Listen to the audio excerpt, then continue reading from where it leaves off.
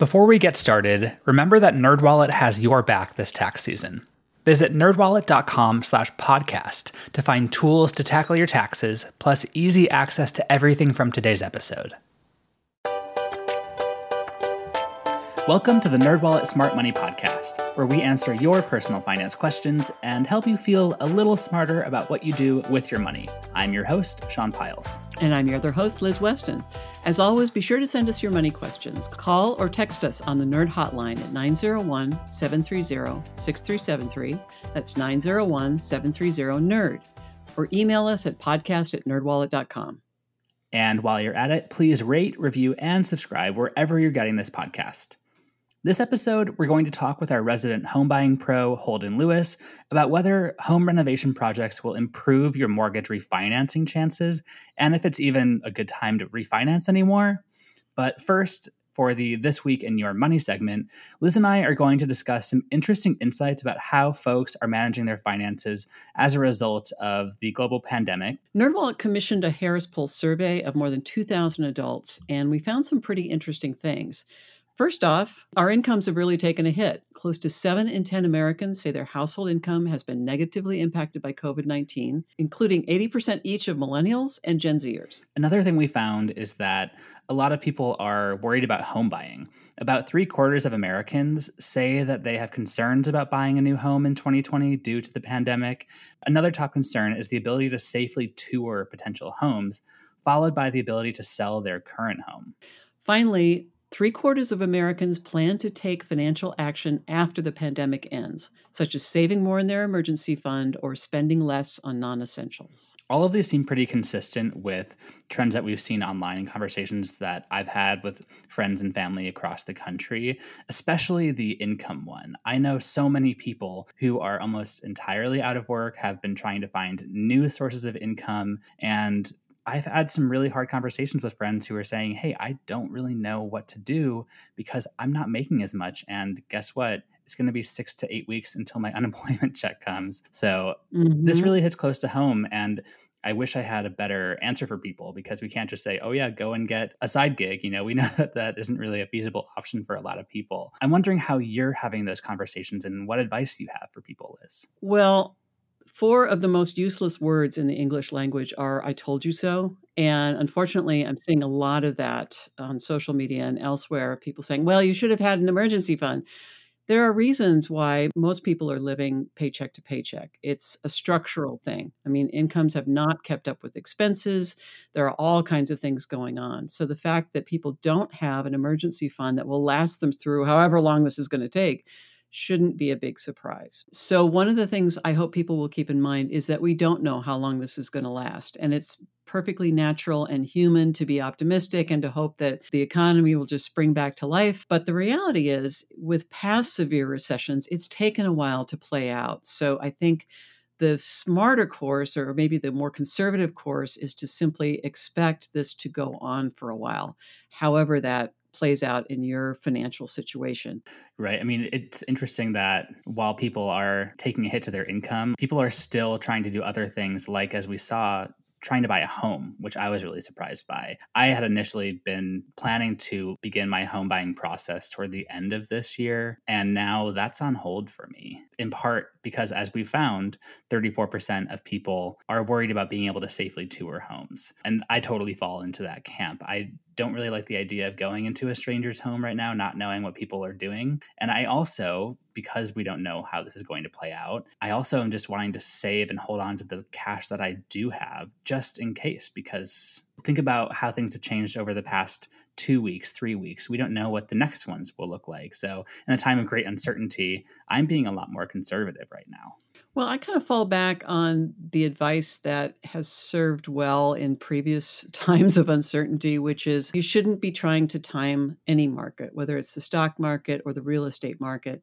The best time to buy a home is when you can afford one and when you can stay put for a while. And you may need to stay put for 5 years or more for the appreciation to offset the costs of buying and selling. So all that boils back to, if this is something that you want to do for yourself and you feel like you're in a good position to do it, I wouldn't necessarily put those plans on indefinite hold. If you want to wait, though, to get in better financial position, that totally makes sense to me. Yeah, but at the same time, it's actually been a better time to stay a renter if you want to do that and you're not so certain or in a great place to buy a house. I have friends in Berkeley, friends in New York who have seen rental prices go down. So at the same time, yeah, maybe you want to buy a house, but also maybe you could save some more money right now by getting a less expensive rental and build up more of a down payment. Instead of creating more households, we've been consolidating households. People are moving in together, people are going home to stay with their parents. So that makes total sense that the rental market would be better. And actually, there's a lot of advantages to renting, especially if you don't know where you're going to be in a couple of years. Right. Renting is not throwing money away, it's buying freedom. You can, pack up and take off as soon as that lease is out. It's all a matter of your own personal priorities and where you want to put your money. Yeah, absolutely. Which brings me to the other insight that we raised, which was post pandemic plans. Three-quarters of Americans plan to take financial action after the pandemic ends, like saving more and spending less on non essentials. And first of all, I'm wondering what our listeners' plans are. So I want to put out a plug. Listeners, if you have any interesting post pandemic plans, please let us know. Send an email to podcast@nerdwallet.com and share what you think you might want to do after the pandemic financially. I'm really curious about that. But I'm still trying to figure that out for myself too, because I had this idea in my head of, oh yeah, I'm going to begin looking for a house, and my partner and I were going to begin renting out the one that we were living in now. And now we're kind of thinking about finding a house in the country somewhere in Oregon, getting a big plot of land and making a little co-op or something. But I don't know. Maybe the survivalist in me is coming out. But has the pandemic changed any of your plans, Liz? Well, I was a bit of a prepper to start with. I have to Mhm. confess that. And not that I, have a bunker. I do not. But we have kind of taken the slack out of a lot of systems, that just in time thing where the food was arriving just before, it was sold to people in grocery stores. And we saw how those supply chains can get disrupted and how unnerving that can be for people who have grown up always being able to get whatever they wanted, essentially. And then Amazon comes on the scene, and not only can you get everything you want, you can get it the same day delivered to your porch. We kind of got used to there being a system where we could get everything that we wanted. And one of the big takeaways for me for this whole thing is that you need to build a little slack into your own personal economy, whether that means having that emergency fund that you can eat, having at least a couple weeks of meals stored in your pantry and managing that, having money in the bank to tide you over setbacks. Right. We generally recommend people have a baby or a starter emergency fund of 250, 500, $1,000. But over time, you do want to build up something more because periods of unemployment can happen to anyone. Right. For me, it's been a lot about how I can up my self-reliance through savings, through improving the place where I'm living right now, and doing what I can to feel secure here, whatever that means. So yeah. And your little victory garden, that's part of it too. Yeah. I'm loving my garden. The tomatoes are coming up pretty well. So fingers crossed that keeps going. Yeah.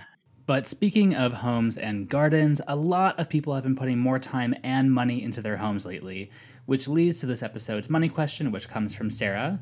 Liz, will you please read Sarah's question? She says, my husband and I have been doing a lot of home improvement projects over the last few months since we've been sheltering in place, and we're also thinking about refinancing. So my question is twofold. Will my home improvement projects help me get a better refinance deal? And is it still a good time to refinance? That's a really interesting question. I've been doing a ton of stuff around the house as well. My partner and I put in a whole new garden in the back, and I didn't even think to connect that to our refi deal, which we just finished. So I am looking forward to getting the answer to this. Yeah, me too. All right. Well, to help us answer Sarah's question, on this episode of the NerdWallet Smart Money podcast, Liz and I are talking with our go-to home buying pro, Holden Lewis, about whether all of those home improvement projects can help you nab a better refinancing deal, and if it's still a good time to refinance. Let's get to it. Hey, Holden, welcome back to the show. So happy to have you on. Hey, thanks, guys. It's always a pleasure. So, Holden, our listener Sarah has a two-part question for you. First, she wants to know if her recent home improvement projects will help her refinancing prospects, and if it's even a good time to refinance a mortgage. What do you say about the first question?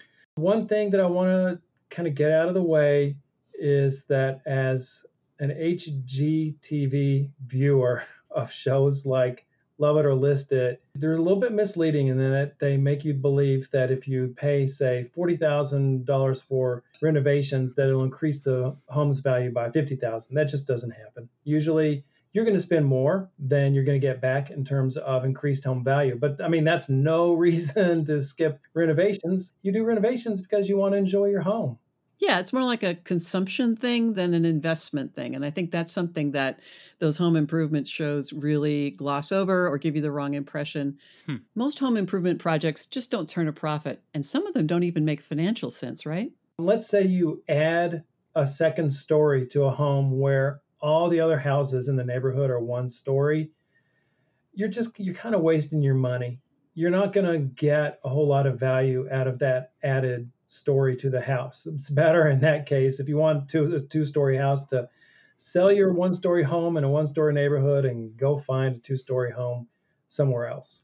I gotta say, I feel really misled though, because I also love It or List It and all of those shows, and you see the tally of how much they're going to be getting back based on what they've been putting into it, and I thought that's how it worked. I thought it was a pretty clear-cut exchange. So, first of all, thank you for debunking that, but I am wondering, are there any sort of easy, small home improvements that you can do that will make your home value go up? Like, a bucket of paint for $50 will maybe make your house like $50,000 more valuable. Is that possible at all? There are a few small things you can do that really will have an outsized impact compared to the money that you spend to have it done. One is just landscaping, planting flower beds. Maybe if you have really tired shrubbery, planting new shrubbery, getting the trees trimmed, that kind of thing. That can actually add more value to your house than you spend on it because it increases that curb appeal so much. And then inside the house, yes, Sean, you mentioned paint. Man, has a good return on investment.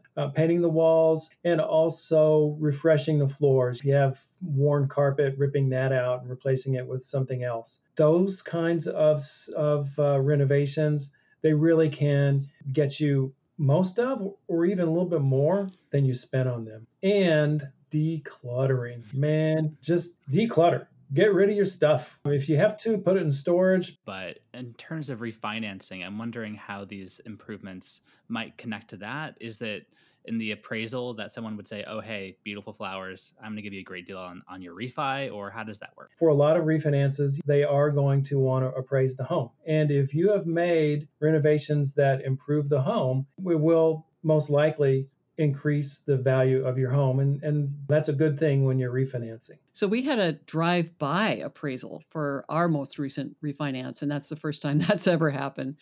But if that's something that you're dealing with, maybe you want to reach out and get a more thorough appraisal if you want those home improvements to be incorporated. That's right. If the lender is saying, oh, yeah, we don't need to do an appraisal, or we'll just do a drive-by and someone will peer through a window, you can always ask, hey, can you do something more thorough than that, and see what they say. I want to add one other thing. FHA and VA loans, they have these things called streamlined refinances. The main reason it's a streamlined process is that they do not require appraisals. So you're refinancing from one FHA loan into another or one VA loan into another. And if it's a streamline, you don't have to get a refi. Well, if you're in that situation, you can always say, hey, you know what? I don't want to streamline. I want the new value basically of my house post renovation to be appraised. And something renovators also should keep in mind, because this has come up with our last couple of refinances, is that the projects need to be done. They're asking about that. They don't want to have an unfinished project because that actually decreases the value of your home rather than increasing it, right? Right. They just want to make sure it's finished and that the home is habitable. They don't want an unfinished job just to be lingering there when they're giving you a brand new loan on the house. Yeah, something for all those DIY folks to keep in mind. No dangling wires. Well, Holden, I want to get to the second part of Sarah's question here.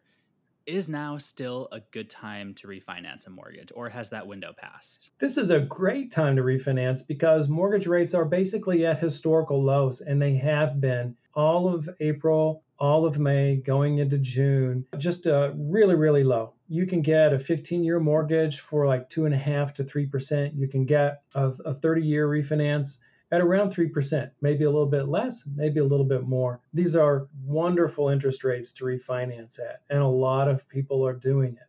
I remember that when the rates really started to drop, there was such a rush of applications that lenders actually were trying to discourage people from refinancing. Is that still the case?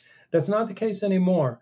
And yes, that was happening in February and into March when interest rates fell so precipitously that lenders had more refinance applications than they could handle. And so they were doing all sorts of things. The main thing they were doing was not lowering rates as much as they could have, just to fend off the horde of refinancers. But they've processed that big lump through the pipeline. They've processed those, and so lenders are accepting refinance applications, and things should go fairly smoothly. I don't think that there's a whole lot of delays happening. One thing to keep in mind, though, is that refinance applications are strong, but so are purchase applications. This might be shocking to a lot of people, but home buying is happening at a pretty rapid pace, especially with new homes. And so, mortgage lenders, they're dealing with a lot of mortgage applications. So, yeah, it might take a little bit longer than usual, or maybe not, to get your loan processed. Really kind of depends on the lender. And we've also heard that lenders are getting stricter. Is that right? Lenders are definitely getting stricter. One of the things that they're strict about is the credit score. Ideally, when you're refinancing, you have a credit score of 740 or higher. I mean, they will refinance with a credit score lower than that, but they're looking for those high credit score applicants. They're really reluctant to lend for more than 80% of the home's value. So let's say you have a home worth $100,000. They just don't really want to refinance for more than $80,000 on that house. Just keep that in mind. I want to talk about some pros and cons of refinancing. I mean, obviously the pros, you can get a lower monthly payment, but what sorts of other pros do you see that people might not expect? And what are the cons of this as well? Well, the pros are, of course, as you mentioned, getting a lower monthly payment. That's a real biggie. You can also, let's say, drop your mortgage insurance while you're reducing the interest rate.